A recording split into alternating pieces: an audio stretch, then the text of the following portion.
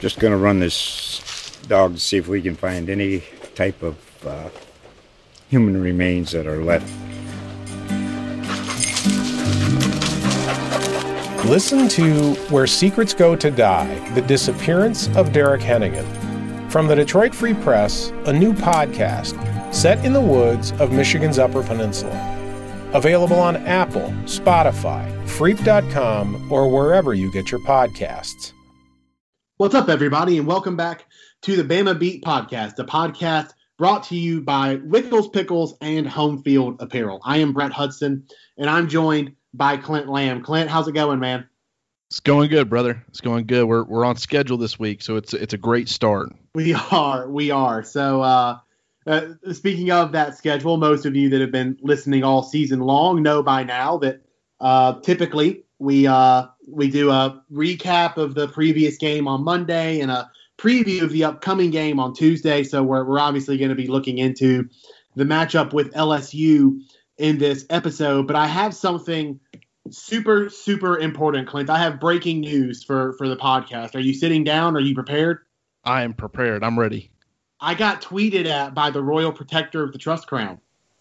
Did you really? This morning. So I've gotten in this thing where I take my computer with me to the gym when I go in the morning. And sometimes I'll just get on the bike and I'll try to knock out some work while I'm on the bike. And I'm doing that this morning, and I get a tweet from Edward Moses Jr. that it reads, "Totally wrong, but carry on." Now, it's in reply to the tweet I had with the link to the podcast we did yesterday, in which I said, shout out the Royal Protector of the Trust Crown. So we don't know if Mr. Edward Moses Jr. is tweeting his disapproval at my use of the phrase Royal Protector of the Trust Crown. I doubt it. Or if he's tweeting his disapproval at something that was said about Dylan Moses on the podcast. If he listened to the podcast, that's probably the case, but not my place to say. Where I come down on the situation, I want to know the answer because I know very little about Edward Moses Jr. Okay, I think I know three things. I know he is a lawyer in Baton Rouge. I know that he is Dylan Moses' father. And I know, based on the one thing of his that I've read, which is the letter that was posted on Dylan Moses' Instagram account that started this whole thing, is that he has a unique way of using the English language. And I think I want to keep it at that. To me, he is the Royal Protector of the Trust Crown, and I just want to keep him that way. Well, I want to keep him. And I want to step in too and at least say I don't remember because I talked about this a little bit on the radio show that I do yesterday as well. Just because I'm trying to, I've seen people coming at Dylan Moses for what I feel like is very unfair reasons. When you go back and watch that Auburn game, I went back and watched Dylan Moses again because there's a guy on Twitter. I'm not going to say his name, but he didn't feel like he played very well, and I'm like, okay, let me go see where maybe I approached this with from the very first snap of the game, Dylan Moses made the tackle. He shedded a block. He made the tackle, and I thought, okay, Dylan, that's good first play for you, brother. And from that point forward, maybe I had this perception that he played better than he did. But what I found watching back again is I stand by what I said, which was he looked better against the run.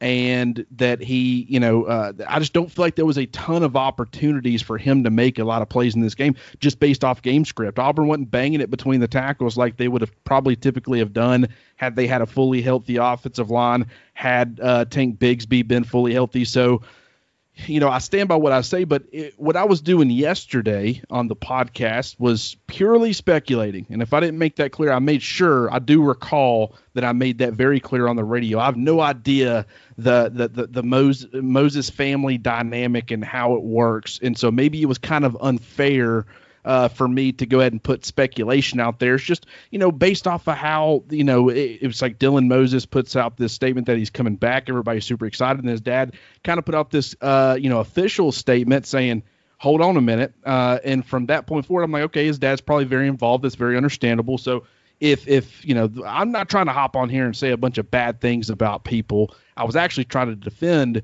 the Moses family. And Dylan has not, I'm going to continue to put it out there. Up to recently, I think his play has started to pick up, but I thought that he had played, pretty poorly at times. I don't think it's as bad as some people have made it out to be, and so I was trying to figure out, okay, what is it? Is it just that he's kind of still getting back? It takes a while to get back from an ACL injury. It might just be as simple as that.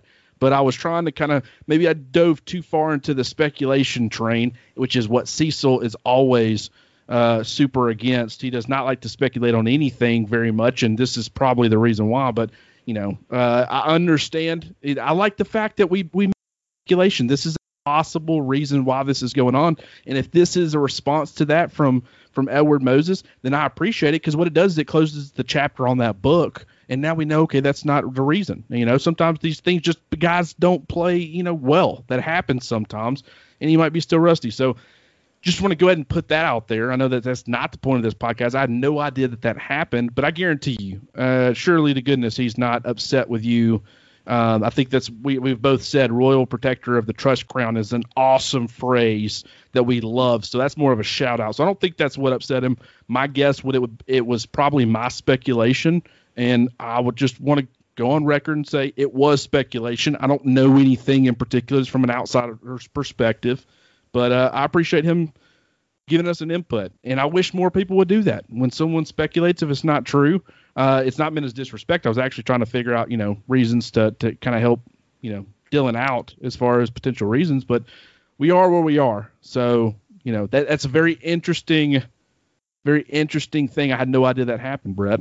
Well, anyway, I mean, it just happened this morning, so it's not like it happened shortly after the podcast dropped. But in any event, my week has been made because I got tweeted at by the royal protector of the trust crown. So I'm living my best life, and I am going to Baton Rouge this weekend. So it's entirely possible that I, unlikely obviously, but possible that I run into him somewhere and we have a conversation. I get to know him more deeply than I currently do. But right now, I know him as the royal protector of the trust crown, and I enjoy that thoroughly.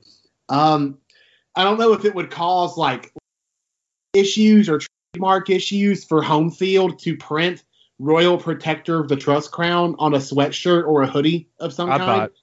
If they did, I'd buy it. Absolutely. Home Field Apparel is a licensed collegiate apparel company with unique logos that you're very unlikely to find on any other piece of clothing that you've seen. It's all at homefieldapparel.com. It's over 100 schools on there. Alabama's included. If you have family members on the opposite side of Auburn, is included. Tennessee is not on there yet, so if you have friends or family on that side, you're out of luck. There's some Mississippi State gear there. There's Florida State, Baylor, a bunch of Midwestern schools because that's where their roots are. They're based in Indianapolis, so Indiana, Michigan.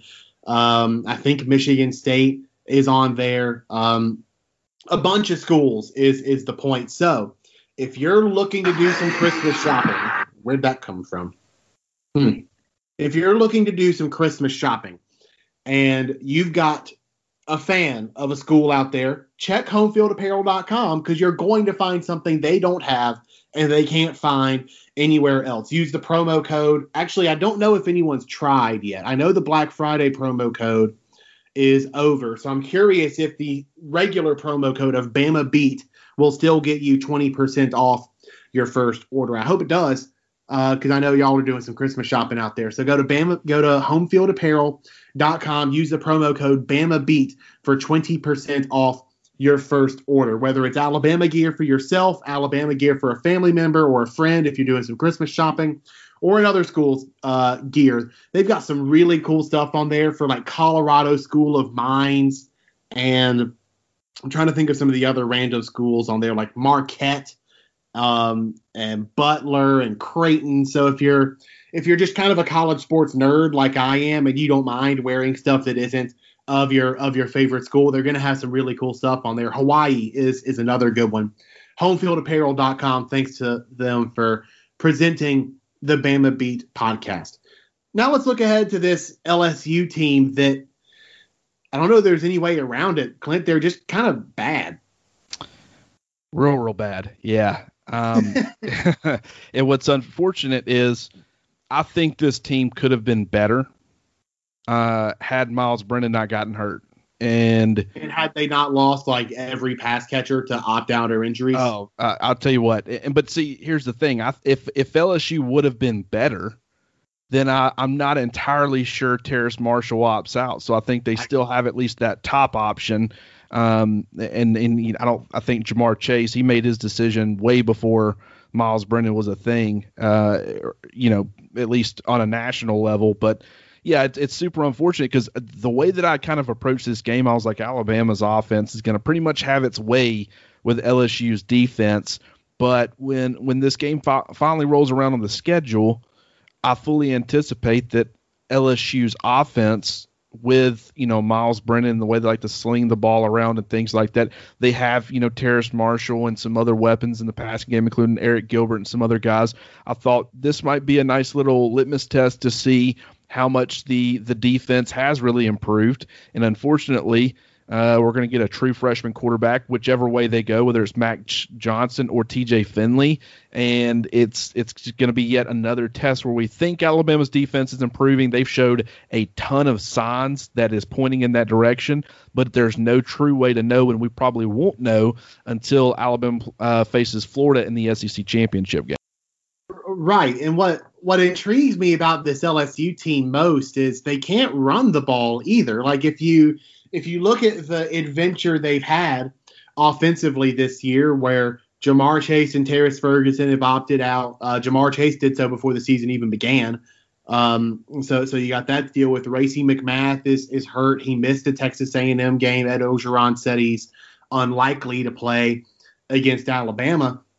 And then, as you mentioned, the quarterback issues where Miles Brennan has been being groomed on that campus for like 15 years. And he finally gets the starting job and then gets hurt. So you're throwing freshmen in the fire there, or underclassmen in the fire there. You can see where the passing game would struggle. LSU's supposed to always have running backs, right? They're supposed to always have some dudes that can maul on the offensive line, and they don't have that right now. I looked this up yesterday for a story that is on TideSports.com right now. LSU's leading rusher is Tyrion Davis-Price with 367 yards. LSU is one of just two teams in the SEC that has yet to produce a 400-yard rusher. Could you name the other? Say that again. Their leading rusher has not 400 rushing yards this year. LSU is one of them. Who's the other? If you think about it from a scheme perspective for a minute. Yeah, Mississippi State. Mississippi State, right? Like, if that makes sense. They're an air raid team. That makes sense. Everyone else in the SEC that is trying to run the football has produced at least one running back, in some cases two, that have run for 400 yards this year. LSU has not. Davis-Price has run for 367. John Emery Jr. has run for 292. They're combined for just 5 touchdowns this year. And look at the SEC's leaders in rushing. I'm pulling up the leaderboard right now. There are 9 guys in the SEC that have run for 5 rushing touchdowns this year, and that's what LSU has gotten from their top 2 rushers. Ole Miss has 2 guys that have run for 5 or more touchdowns this year. Jerrion Ealy has 9. Snoop Connor has 6.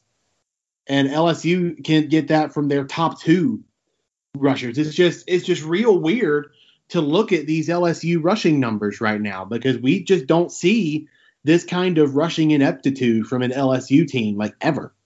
Well, and to me, that is the big problem. I think they have kind of a combination of factors that's really affecting them offensively, and one of them being, you got true freshmen, regardless of who you look at, and mostly it's been TJ Finley, but the one game that they were able to make everything, and if you're going to have a true freshman out there like a TJ Finley, things need to be going right around them. And the one game that we saw that was the South Carolina game. The run game was actually excellent in that particular matchup. The defense was doing some great things, pick sixes and things like that. You had the return for a touchdown. Special teams was helping out. And TJ Finley looked fantastic. He got to play off of all that stuff. There wasn't a lot of pressure, and he looked like a future superstar. And then, the very next week, they take on Auburn, and Auburn took away the run game. They took away, they had some success offensively, didn't allow the big plays on special teams, and TJ Finley was awful.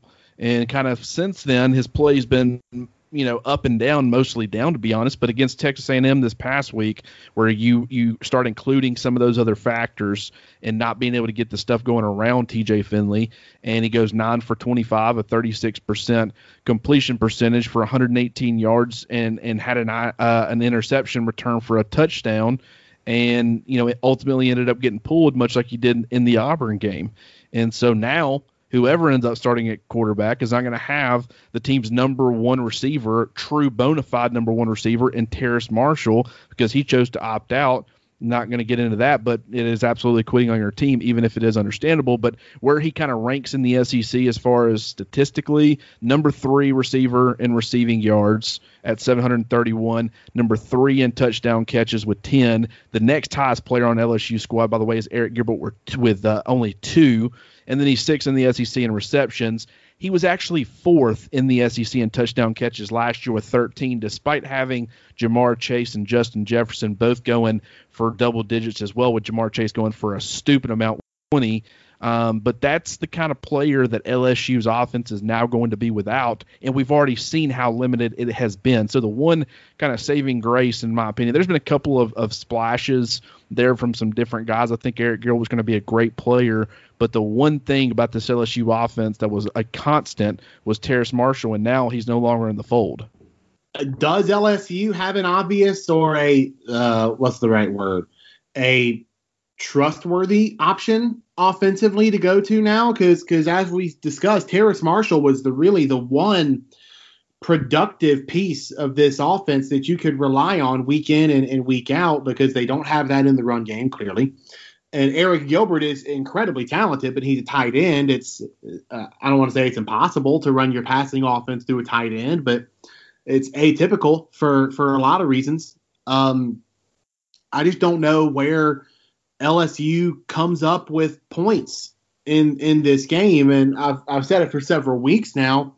Alabama's a shootout team. They just keep putting up scoring drives, waiting for you to blink until you look up at the scoreboard and realize you're down 17, and Bama's offense is too good to let you make that lead up. So I don't know how LSU doesn't blink in this. They don't have the offense to keep up with it. Totally regardless of LSU's defense and its struggles throughout the course of the year, and Alabama's defense and its struggles early in the year, which it may be improving on now in the back half. We'll get to all of that in a second. I just don't know where LSU's offense finds the points to keep up with Alabama. Well, and that is the $1 million question, right? Because, Eric Gilbert's going to have to be a major part of it. He's the leading receiver statistically, and I guess he's not a receiver, but receiving yardage. He's leading the team in pretty much, I guess, every statistical category. Kayshon Boutte, however you say it, he's a guy that they're probably going to need to rely on a lot more. He's another true freshman, was a 5-star guy coming out of high school things this year. Red number one role and from opposing defenses, but he's going to have to. And on top of everything that you're talking about, you're also talking about, what the motivational factors for Alabama. And Nick Saban has talked about, the revenge factor. That's not something that he really likes to push, but it's something that he believes, a lot of the players kind of buy into on their own. What you're talking about last year being the first time, it kind of snapped an 8-game losing streak for LSU, dating all the way back to the 2011 national championship rematch between Alabama and LSU. You got the comments from Ed Orgeron following last year's game, both in the locker room and kind of publicly. You got the LSU players who were running up to the recruits up in the stands after the game and telling them, they needed to come to LSU and things like that. So I know Alabama fans have had this game circled since last season, but do you think that's going to actually end up playing into the minds of Alabama players and making them kind of want to make another statement to kind of assert that they are the dominant force in the SEC, and LSU, regardless of what we think, but kind of reestablishing themselves as a, second tier program compared to Alabama? Well, some of the social media presence from the first game that got postponed certainly suggests that, right? Like Byron Young out here tweeting, "Don't run," and then retweeting an old quote of Ed Ogeron's.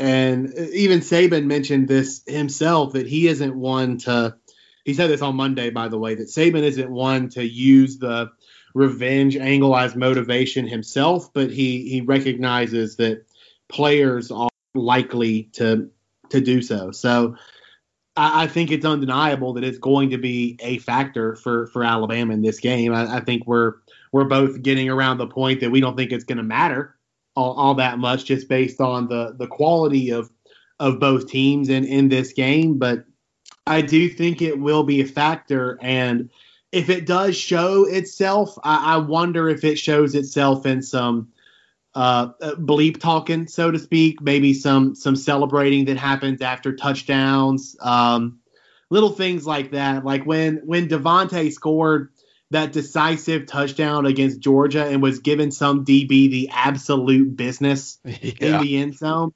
That's kind of what I have in mind. Yeah. No, I'm right there with you. I think it'll be more so after the game where, players and stuff are saying, they took some of the stuff from last year personally. And that's why, you're not really going to say too much beforehand because you never know. I've told people on social media the main thing that concerns me for Alabama, because there's not a whole lot you can point to that really should be concerning as far as X's and O's. And it's just the fact that absolutely nobody is giving LSU a chance. Nobody. I don't even think people in that. I mean, Terrace Marshall, in my opinion, probably wasn't giving LSU much of a chance, which is why he was totally cool, bouncing. Most of the time it's like, oh, it's the locker room against everybody. I don't even think locker room is fully on board with the idea that they're going to, even though they're welcoming Alabama to Baton Rouge, that they're going to be able to hang around in this game. And when everything is against you like that, sometimes when you got nothing to lose, you come out there, you're pulling stuff out of your tail, you're making stuff happen, you're playing really loose, and you end up, I would tell you right now, Alabama doesn't have to win this football game. That's something else that we need to address, right? They can lose. They're still going to be going to the SEC championship. And if they win the SEC championship, they're still going to the college football playoff. They make their path a little bit more difficult, because if they lose in the SEC championship, then they could still potentially get in the playoff. So, and if you lose this game to LSU and lose that, you're done. So it's not like Alabama's like, oh, we can totally lose this. But at the same time, they're not approaching this as a must-win game. And you can save a season. From LSU's perspective, if you beat Alabama, being as terrible as you are right now, and kind of throw, not necessarily throw a wrench to the point where they don't get in the playoff, but it's going to make Alabama look really bad to lose to a, 3-4 LSU squad that has just been tore up by people recently.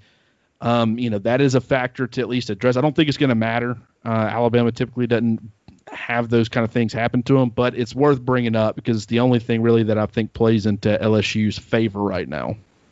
It really might be the only thing that captivates the casual viewer's interest, because this game is unfortunately going to be at 7:00 or whatever time on CBS. It's the nighttime CBS game that they flex into the evening for an SEC football doubleheader. And I understand the broader appeal of it for people who aren't really paying close attention to the college football season, and they kind of just let the TV networks and the rankings tell them what one or two games to watch over a weekend while they're doing something else probably. So I understand the mass appeal to that market, because, people are clearly going to remember last year's game, which was such a huge deal. The president was in Tuscaloosa in the stadium for it, and that game kind of took on a life of its own, not dissimilar to the game of the century in 2011. So I can understand where the rematch of that game could captivate some some people who don't know any better. But I think they will quickly realize what they signed up for, and a little bit of an edge from the Tide might be what keeps people engaged in this, because I think both you and I are of similar mind, as we often are, in that this game will not be all that competitive from a scoring margin perspective. Yeah, I completely agree with you. All right, we're going to take a quick break. We're not completely done with the LSU talk. I'm sure we'll talk a little bit more about it on the other side of the break. And then, Brett's got us a little bit of math, because who doesn't love, some good math? Going to throw some stuff out there as far as records go. I'm certainly looking forward to it. I've been waiting on this for a couple of weeks, and, every time that I've had to miss out on a podcast or something due to, other things, I've been disappointed. So I'm looking forward to hearing it. I know the listeners are looking forward to it. So we'll get to that on the other side of the break. This is the Bama Beat podcast, brought to you by Wickles Pickles and Home Field Apparel. Hey, Alabama fans, the best way to unwind and chill out during these busy, always on the go type of days is to reach for the one beer that's literally made to chill, and that's Coors Light. It's important to relax during the holidays, so crack open a mountain cold Coors Light and chill out. Now that we're getting closer to the critical parts of the college football season, it's important to make sure your refrigerator is stocked with cold lagered, cold filtered, and cold packaged Coors Light.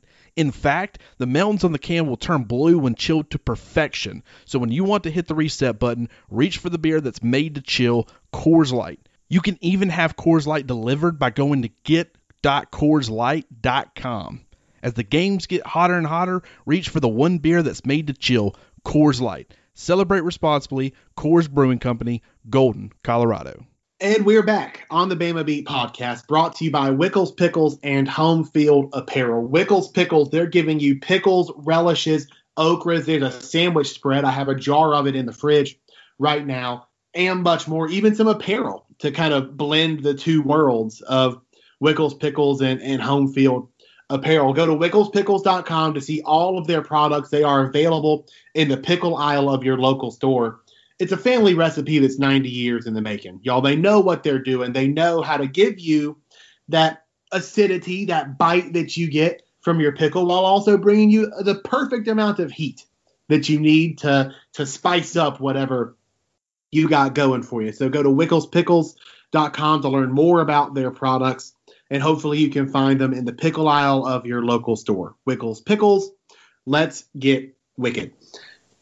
I can't help but think that the narrative for this LSU defense was kind of set for it when they did what they did against Mississippi State to start the season, when Bo Pelini was grossly unprepared for Mississippi State's air raid and completely unwilling to adjust to it. Mississippi State completed 60% of their passes for 623 yards and 5 touchdowns, averaged 10.4 yards per attempt. Obviously, Mississippi State has not come anything close to that level of success since. They averaged 10.4 yards per attempt against LSU. Before the Egg Bowl, the best performance they'd had on a yards per attempt basis was averaging 6.5 against Georgia. Another kind of shocking offensive display from Mississippi State, given what they'd been in between LSU and Georgia. That's neither here nor there. To bring it back to LSU, their defense, the narrative for it was kind of set then. It's gotten better. Granted, I don't know that it could have gotten any worse since then, but it's gotten better since then. I still wouldn't qualify it as good. I think there is a way where you can look at it and think that it's gotten better. Like when you look at giving up 632 yards to Mississippi State, 586 yards to Missouri, and 506 yards to Auburn, you can look at giving up 443 yards to Arkansas and 267 yards to Texas A&M as improvements, which I guess they are. But on the one hand, Arkansas only ran 53 plays, so that's averaging 8.36 yards per play, which is actually better than what Mississippi State did by a very, very small margin, but all the same. So the Arkansas game you can kind of take into context based on the number of plays, and then Texas A&M. I think our listeners are well aware of what we think of Texas A&M's offensive limitations, just based on the the Jimbo Fisher way of life and how they do things from a tempo perspective. So that's not really an offense that is based around generating big plays like the offenses at Mississippi State and Missouri and Auburn are, three teams that pretty well scorched LSU. So yes, this defense looked better against Texas A&M. I don't think it necessarily translates to playing Alabama, though. That's exactly my takeaway. This defense against Texas A&M showed some signs of life. And when you look at LSU's defense, they lost a ton from last year. They lost some guys, Tyler Shelvin, that big body presence on the interior defensive line, that would have made a huge difference this year. But when you look, they still have some really good pieces, especially in the secondary. Derek Stingley Jr. hadn't had quite the season that he had last year. Granted, he doesn't get tested very often. Cordell Flott, he had some, up and down play against Texas A&M, but mostly up. I thought he played pretty decently. Elias Ricks, the true freshman 5-star corner. So they've got bodies there. They got, what's his name? Jacoby Stevens, the safety. I wanted to call him, Jordan Stevens, but it's Jacoby Stevens. So you got a more physical linebacking presence there at safety. The second level, you're talking about Jabril Cox. I thought that he's been extremely impressive this year after coming over from North Dakota State, especially in coverage. He's an excellent coverage linebacker. There's some likable pieces really at all three levels, because then B.J. Ojulari, the true freshman edge player who leads the team in sacks, he's actually been, in my opinion, one of the best LSU defenders this season.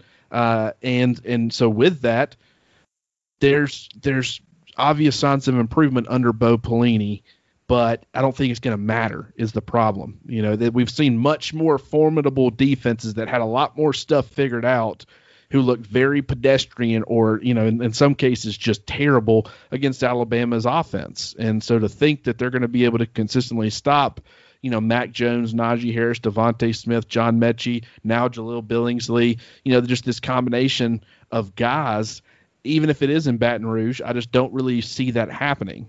So it's just, there's a reason that this line started out, somewhere in the mid to high 20s, depending on the book that you look at, and it's climbed into the low 30s. And I think, I said as soon as I saw that the line was, Alabama opened at like 25 or 25 and a half, according to one person's book. I don't remember what the book was, but I immediately was like, before Saturday, it's going to get up to 30 or 31. I guarantee it. And within a matter of hours. Let's talk about that for a second. Did that surprise you? Because Bama was 22, 23 against Auburn, and then 24-25 against LSU. And we saw, not that individual head-to-head results determine all, but we saw what Auburn did to LSU. So I thought that spread was kind of interesting, especially when you take into consideration that home field advantage is not what it typically is. So you could probably explain a little bit of it by giving Bama home field advantage against Auburn while giving their opponent home field advantage against LSU. But again, we're in the pandemic, right? You're not loading Tiger Stadium with 90,000 super drunk Louisianans, just like you're not loading Bryant-Denny Stadium with 100,000 slightly less drunk Alabama fans, right? You're not creating the same environment, thus you're not creating the same type of home field advantage. So since you can't really account for that making a 6-point swing when all factors are considered, I thought that line was strangely skinny.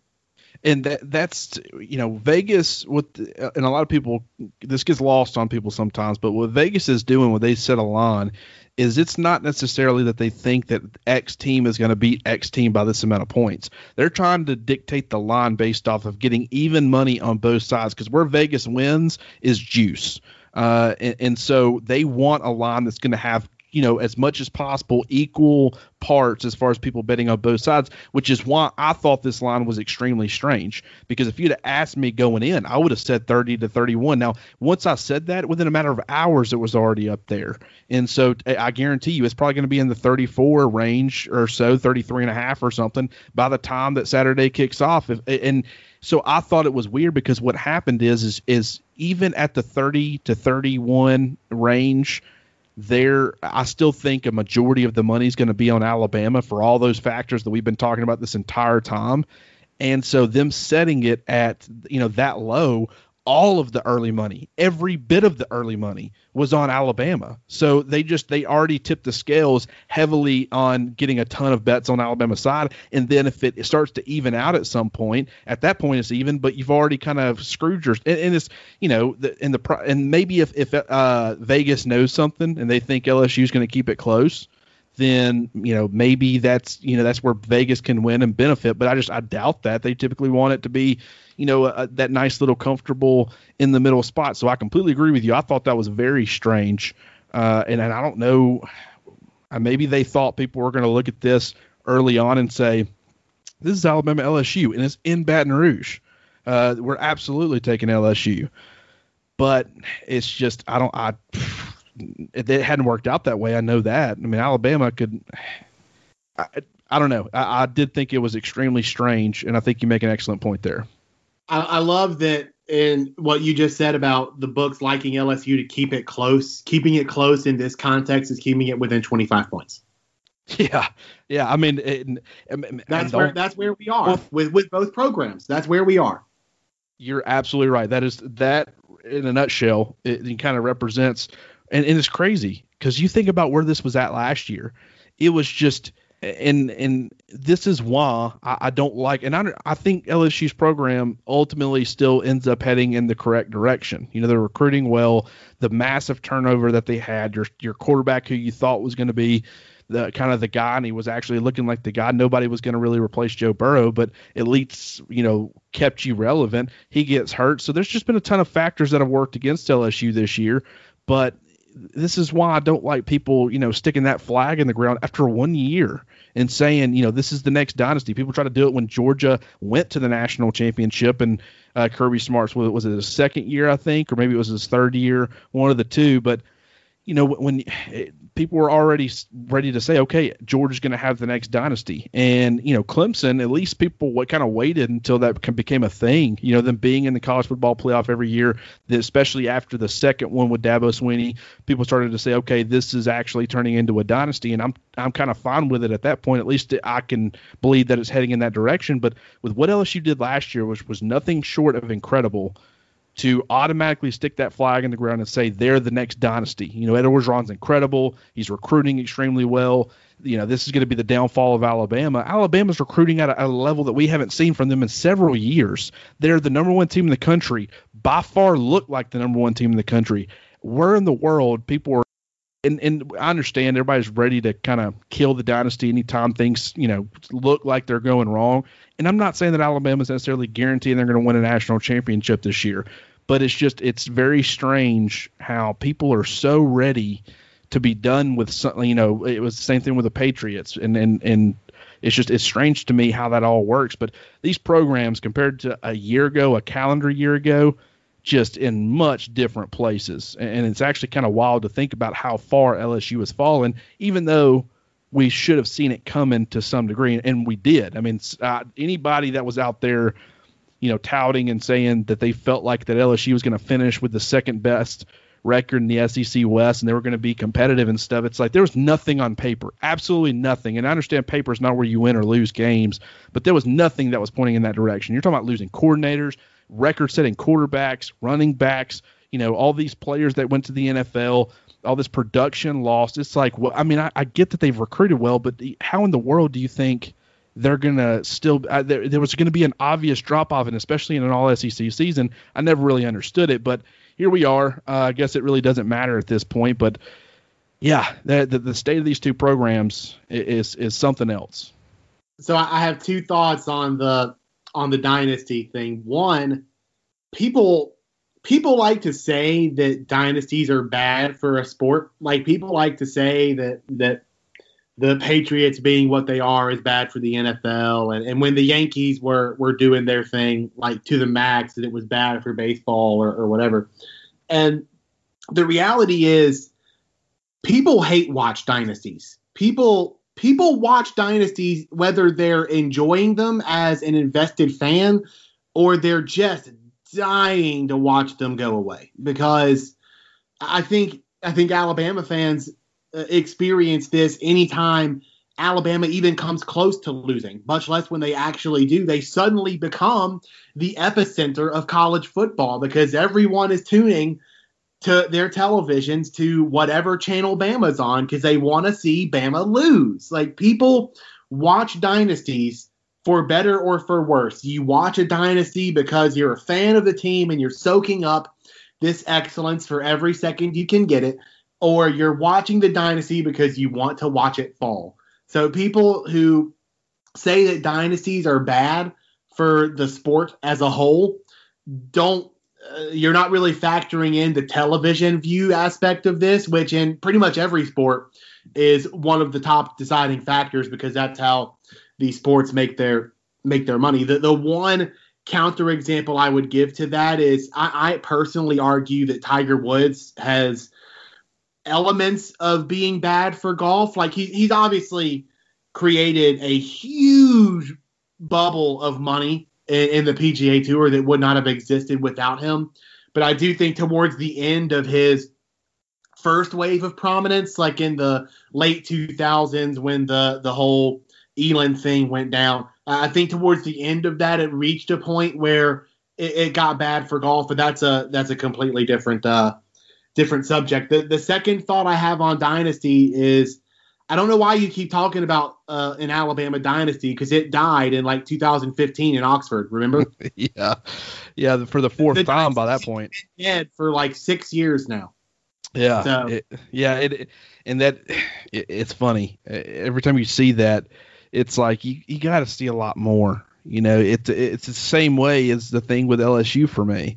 The opposite way. It's like I need to see more than LSU recruiting well and winning one national championship with a historically good team to deem them a dynasty. And I need to see a lot more than Alabama going 2 years without winning a national championship and but still playing in one and granted getting dominated in that one and then missing the college football playoff for the first time. It's like, yeah, those are bad signs. And if those trends continue, it's things aren't looking great, but to declare it over, it's like, look where we're at now. Does anybody at this point, those same people who were saying that a year ago, do they still feel like the dynasty is over? Now they might have the opinion, I think we need to wait and see what happens this year. But at the same time, they're recruiting at, this is like the fourth time in the Nick Saban era that they currently have 6 5-star prospects committed in this recruiting class. You're talking about just the way that they're recruiting. This is going to end up being one of their best recruiting classes of all time. You're talking about a lot of people are thinking that this might, if the defense continues to show improvement, the kicking game has been solved. This might end up being the most complete, best team in Alabama history. I don't know if I'm willing to go that far yet, but there are some elements there, and it's certainly trending in that direction with the way that they're beating good teams, especially in an all SEC season. But it's just there's nothing this season that has happened to make you think anything's slowing down. So I just think that everybody likes to get ahead of themselves, and we'll kind of have to see. But at the same time, LSU. Who knows what's going to happen this weekend. I know last week or maybe it was a couple of weeks ago with the Kentucky, I was Kentucky, but it was, I'm not going to say 100% sure that Alabama's going to win. I don't like, if I say 100%, I want to be, it to be 100%. Like there's no possible way. Otherwise I'm a 99.99% sure kind of guy. But all signs are pointing to a massive victory for Alabama, and we'll kind of have to see how interesting the game actually ends up being. But I think that you made a great point before in stating that one of the interesting aspects of this game could just be Alabama kind of, if they did take last year really personally, and they're kind of taking it out on LSU, and you're kind of just witnessing not just a scoreboard beat down, but them just punishing. Like it seemed like Alabama against Auburn was just punishing them. The defense was hitting harder than I've seen them hit all year, and it just seemed like there was more there than just it being the Iron Bowl and it's a big rivalry game. Maybe it was for Nick Saban. Maybe it wasn't really a revenge thing. Maybe it was just they wanted to kind of show out for the coach that wasn't able to be there, who's kind of gotten them to this point, and maybe that was the factor. But either way, I think that it's going to take that kind of storyline to make this game interesting to watch for anybody that's not an Alabama fan. I'll go ahead and put it in 100%. I'm confident enough in that. I know you won't, but I will. 100% chance that Bama beats LSU. Shall we go ahead and do the record book update before we send the people off? Okay. I'm going to save the Devontae Smith stuff for last because he takes forever. He's very close to a lot of things. Najee Harris is 52 and 54 yards away from TJ Yeldon and Kenneth Darby for 5th and 4th in career rushing yards in school history. Both of those, it seems somewhat likely that he'll thus be crawling himself into the top 5 in school history and career rushing yards. And he's 150 rushing yards away from Bobby Humphrey for 3rd in school history. So seems pretty likely that he'll get to the top 5, and with a big game, he could get into the top 3 in school history and career rushing yards. Rushing touchdowns, it's going to take a little more work. He is 4 touchdowns away from 3rd in school history for career rushing touchdowns. That record 3rd is owned by Sean Alexander.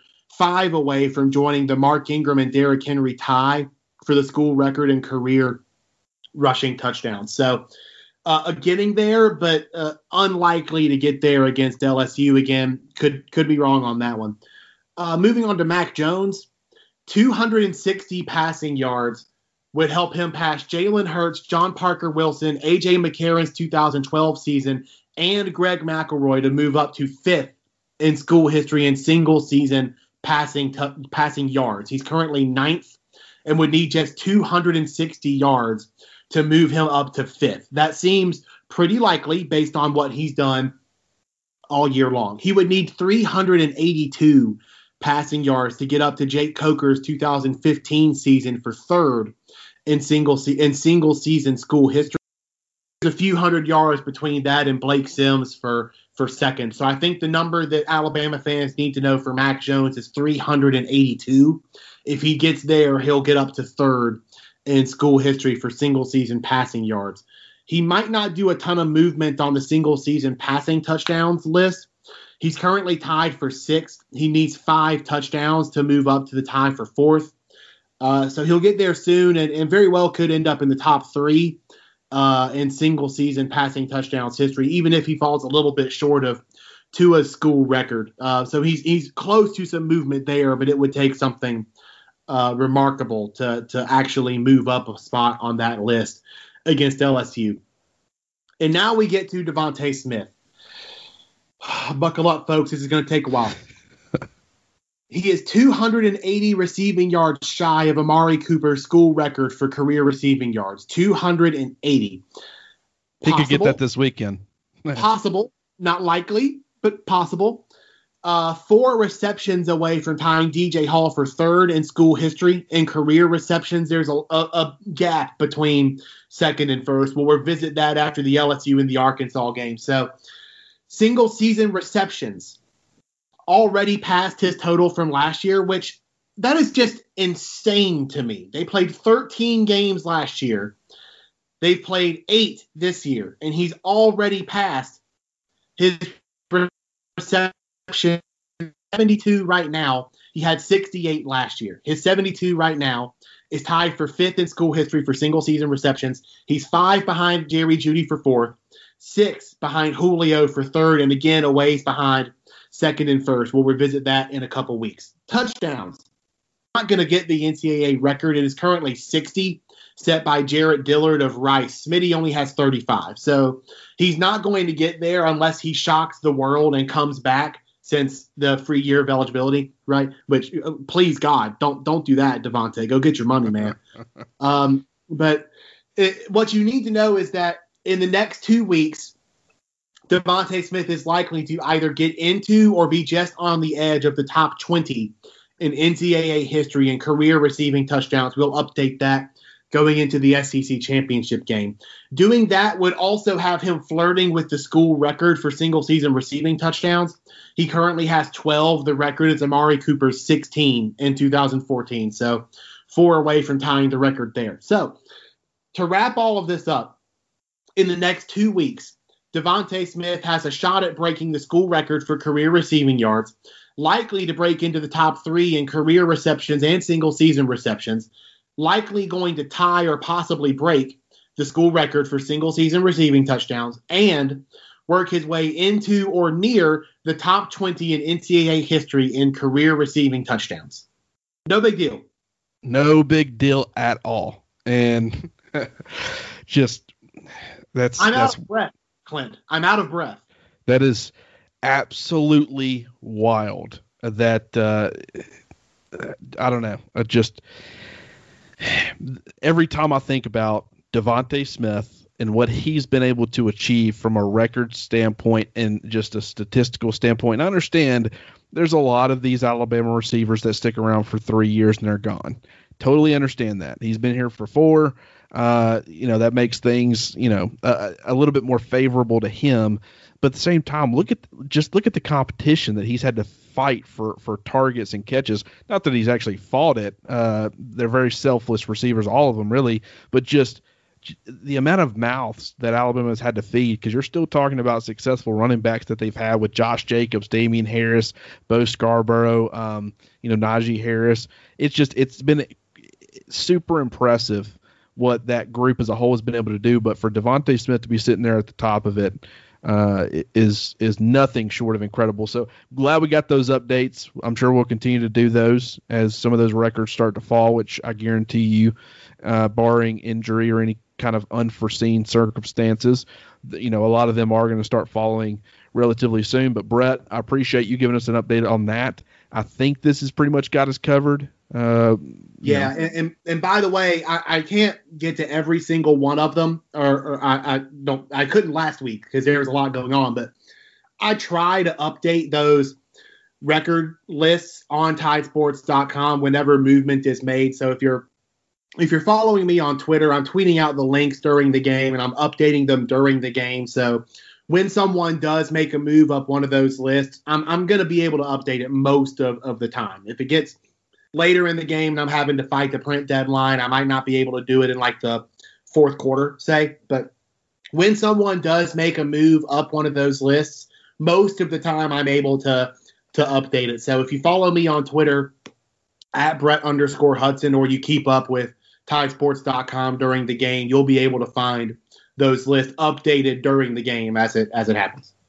All right. Well, that's going to do it for yet another episode of the Bama Beat podcast, brought to you by Home Field Apparel and Wickles Pickles. Just going to run this dog to see if we can find any type of human remains that are left. Listen to Where Secrets Go to Die, The Disappearance of Derek Hennigan. From the Detroit Free Press, a new podcast set in the woods of Michigan's Upper Peninsula. Available on Apple, Spotify, Freep.com, or wherever you get your podcasts.